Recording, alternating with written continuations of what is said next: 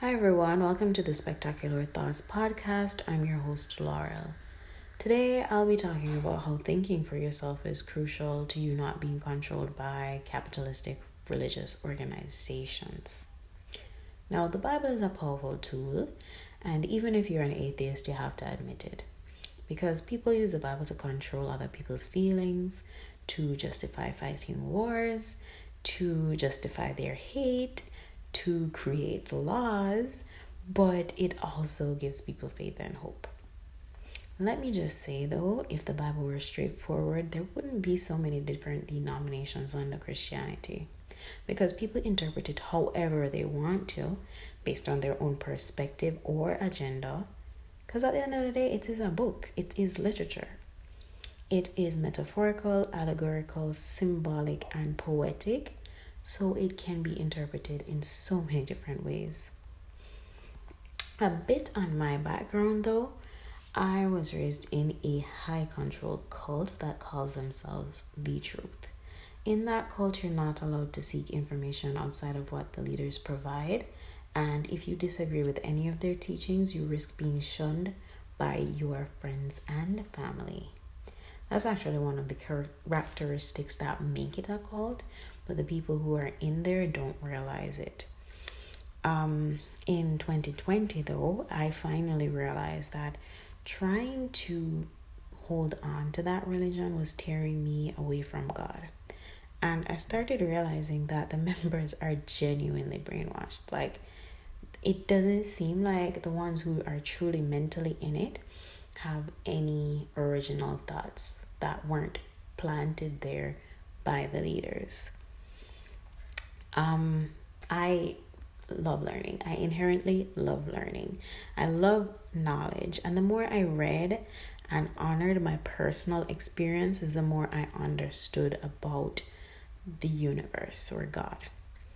So I'm an omnist now, and I believe that truth is found in all religions and all perspectives. Because once again, think about it. People wouldn't stay in their religion if they didn't think that they had the truth. And if so many different people, if everybody thinks that they have the truth must be found in everybody's perspective. So your perspective is really limited by your knowledge. The more that you learn, the higher your perspective is going to be. The less knowledge you have, the easier you are to control.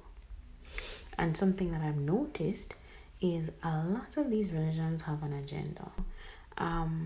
Even though Jesus said at Matthew 7:7, seek and you will find, and certain translations like the New Living Translation will say keep on seeking, religious leaders rarely encourage their congregations to seek anything outside of what they're telling them. At least from my standpoint, maybe you have a different view, but if you ask me, they have to keep it that way, because if you find the truth elsewhere, that means a loss of profit for them. Like, how are they going to get your contributions if you find the truth somewhere else? Now, the greatest thing that you can do to honor yourself is to start asking questions. Asking your questions about your religion and God, it's not blasphemous at all. You have an amazing organ, the brain, and it is neuroplastic. Neuroplasticity means that the brain is able to change and evolve, and this is possible right throughout your lifetime. Now, an all-powerful being would not give you such an amazing organ for you to just repeat the same actions and thoughts over and over again. God would not give you this kind of organ if he didn't want you to know the truth of who he really is, and if he did not want you to understand your personal power. To show you how critical thinking works though, I'm going to take the very first story of the Bible as an example. And that, of course, is the creation story. Now, what I'm about to say should not be a debatable statement, but a story about a talking snake should not be taken literally. You can either take it as an allegory, which is a story that can be interpreted to reveal a hidden meaning, or a myth, which more or less can mean the same thing, but the meaning that is most common is, a widely held but false belief or idea. So as it relates to the creation story, we're going to think of it as an allegory. And let's see if there could be a hidden meaning that we've overlooked because Christianity is not really founded on critical thinking.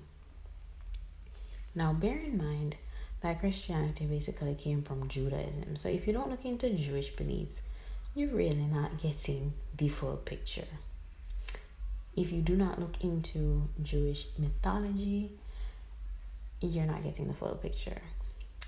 Jesus was a Jew. So if you don't know what he knew, or if you don't try to know all of the things that he knew, you're not getting the full picture.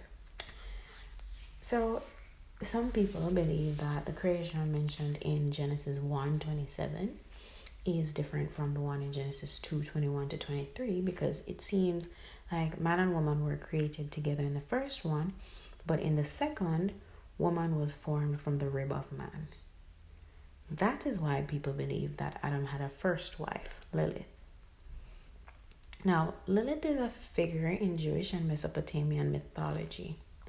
This is important because the founder of analytical psychology, Carl Jung, believed that if we're to see things in their right perspective, we need to understand the past and present of man, and myths are key in doing this because they are original revelations of the pre-conscious psyche.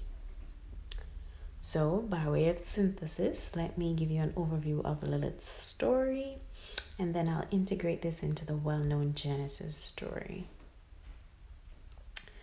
So, Lilith and Adam were created at the same time, so she believed that they were to be equal.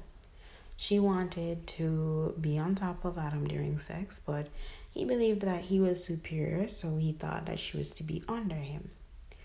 Feeling oppressed, Lilith called on the ineffable name of God that only she knew, and she became a demon.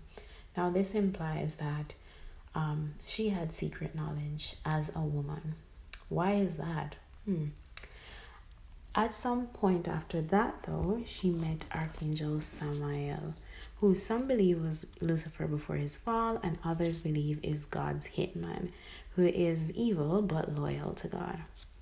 Christians blame Satan, the devil, for being the snake who led to humanity's demise, but within the context of Lilith's myth, it would seem that she would have more to gain from seeing Adam's demise, really. Now, let's look at what the serpent said. This talking snake. Personally, I see where it told the truth in a deceitful way, or in a cryptic way, kind of. So, first of all, it said that they won't die, and in the day that they eat of it, their eyes would be open and they would be as gods, knowing good and evil. Now, Christians really get hung up on the fact that the snake said you positively will not die. Like the snake was trying to make God out to be a liar. So that's what they're hung up on. But if you look into what the snake actually said, it seems more like a prophecy. Because the first thing that the snake said was going to happen if they eat the fruit happened. Their eyes surely did open. They became naked and ashamed almost like immediately. Then in Psalm 82 verse 6, it said, "Ye are gods, and all of you are children of the Most High." Then in John 10:34, when the Jews were accusing Jesus of blasphemy, he said, "Is it not written in your law, I said, ye are gods?" So as it relates to the serpent saying, you will become like gods, did the snake really lie though? If Jesus said it, and if the Psalm said it, okay, technically, Adam and Eve did not get to understand this, but maybe when the snake was talking and it said you, it was referring to humanity and maybe not Adam and Eve as individuals, if they even did exist, because this is an allegory, right? Alan Watts is best known for his teaching and research surrounding Zen meditation and Zen culture. He interpreted Eastern traditions and philosophy for a Western audience. And listen to what he said in a certain quote. Jesus Christ knew he was God. So wake up and find out eventually who you really are. In our culture, of course, they'll say you're crazy and you're blasphemous. And they'll either put you in jail or in a nut house, which is pretty much the same thing. However, if you wake up in India and tell your friends and relations, my goodness, I've just discovered that I'm God, they'll laugh and say, oh, congratulations, at last you found out. So you see, in the East, it's common for people to realize that they are God. So did the snake really lie? If Adam and Eve didn't eat that fruit, they would have only known good. Humanity would not understand what evil is. They wouldn't understand much, really, because it is through pain and suffering that we do have some amount of wisdom. Humanity really would not become wise over time if they did not eat the fruit, because all they would know is bliss. So once again, did the snake lie? The snake said that we would know good and evil. Either way, you might say that it did lie because they surely did die. But we do know enough science now to understand that energy is neither created nor destroyed. It simply changes form. So technically, if you believe that people go to heaven or hell, you believe in immortality. Thus, you don't really believe in death. You believe that energy transforms from one form to the next. Now, if we look at this story from a psychological perspective, we can understand what the serpent symbolizes. Now, the serpent can symbolize wisdom, transformation, and in myths they're connected to seers and oracles. Snakes and serpents also symbolize the divine feminine. If you look at the story a certain way, you'll see that the snake was foretelling what would happen if Eve did eat the fruit. So, if this snake really did symbolize the divine feminine, that once again ties right back to Lilith.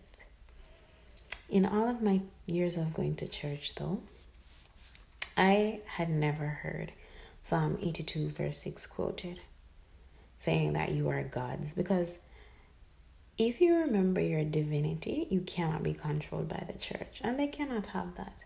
Like, I legitimately cannot remember knowing about that scripture's existence until I started reading the Bible for myself. Maybe I wasn't paying attention in church when they mentioned it, but I highly doubt it. Like, I've heard these scriptures about, homosexuals not entering God's kingdom countless times. So, if they wanted me to know that I'm a God, I'm sure I would have heard it. They need you to think that you need them in order to get to God. There is a book by Mark Manson, though, Everything is Fucked, a book about hope. And this is what he says about religions. Religions bring groups of people together to mutually validate one another and make one another feel important. It's a big silent agreement that if we all come together under some shared purpose, we will feel important and worthy. He goes on to say, paradoxically, it's only in a group environment that the individual has no control, that he gains the perception of perfect self-control. Now, in religion, you really don't have any control. You don't even know what your leaders are doing, really. Like, they'll say you should do one thing while doing the absolute opposite. Personally, leaving religion made me realize that I was being used as a puppet by corrupt men. Now, after experiencing a spiritual awakening, I've realized that free will kinda is an illusion, and I've been God's puppet all along. But I'm very comfortable with that, opposed to, knowing that I'm being used in a religion to perpetuate hate and harm instead of being myself and spreading love, light, and knowledge and helping people to feel good and become closer to God. Now, if you look at the Bible as a body of literature that helps you to understand the evolution of the human psyche and even God's evolution, then you'll get very different insight than if you allow people to keep thinking for you. If something doesn't sit right with you about religion, it's simply not right. That feeling of something being wrong is really God nudging you to find him somewhere else. For me, that elsewhere is within myself and in nature. Now, I don't want you to think like me. I just really want you to think. That is how we'll all arrive closer to the truth. It is not a sin to think critically. It is not a sin to want to know the truth. Now, if the audio is not amazing, I'm really sorry. As time goes along, I will improve, I promise you. I'll get official and everything. But for right now, this is how I can just share what I know and feel with you. So please bear with me for now. And thank you so much for listening. I'll see you next time.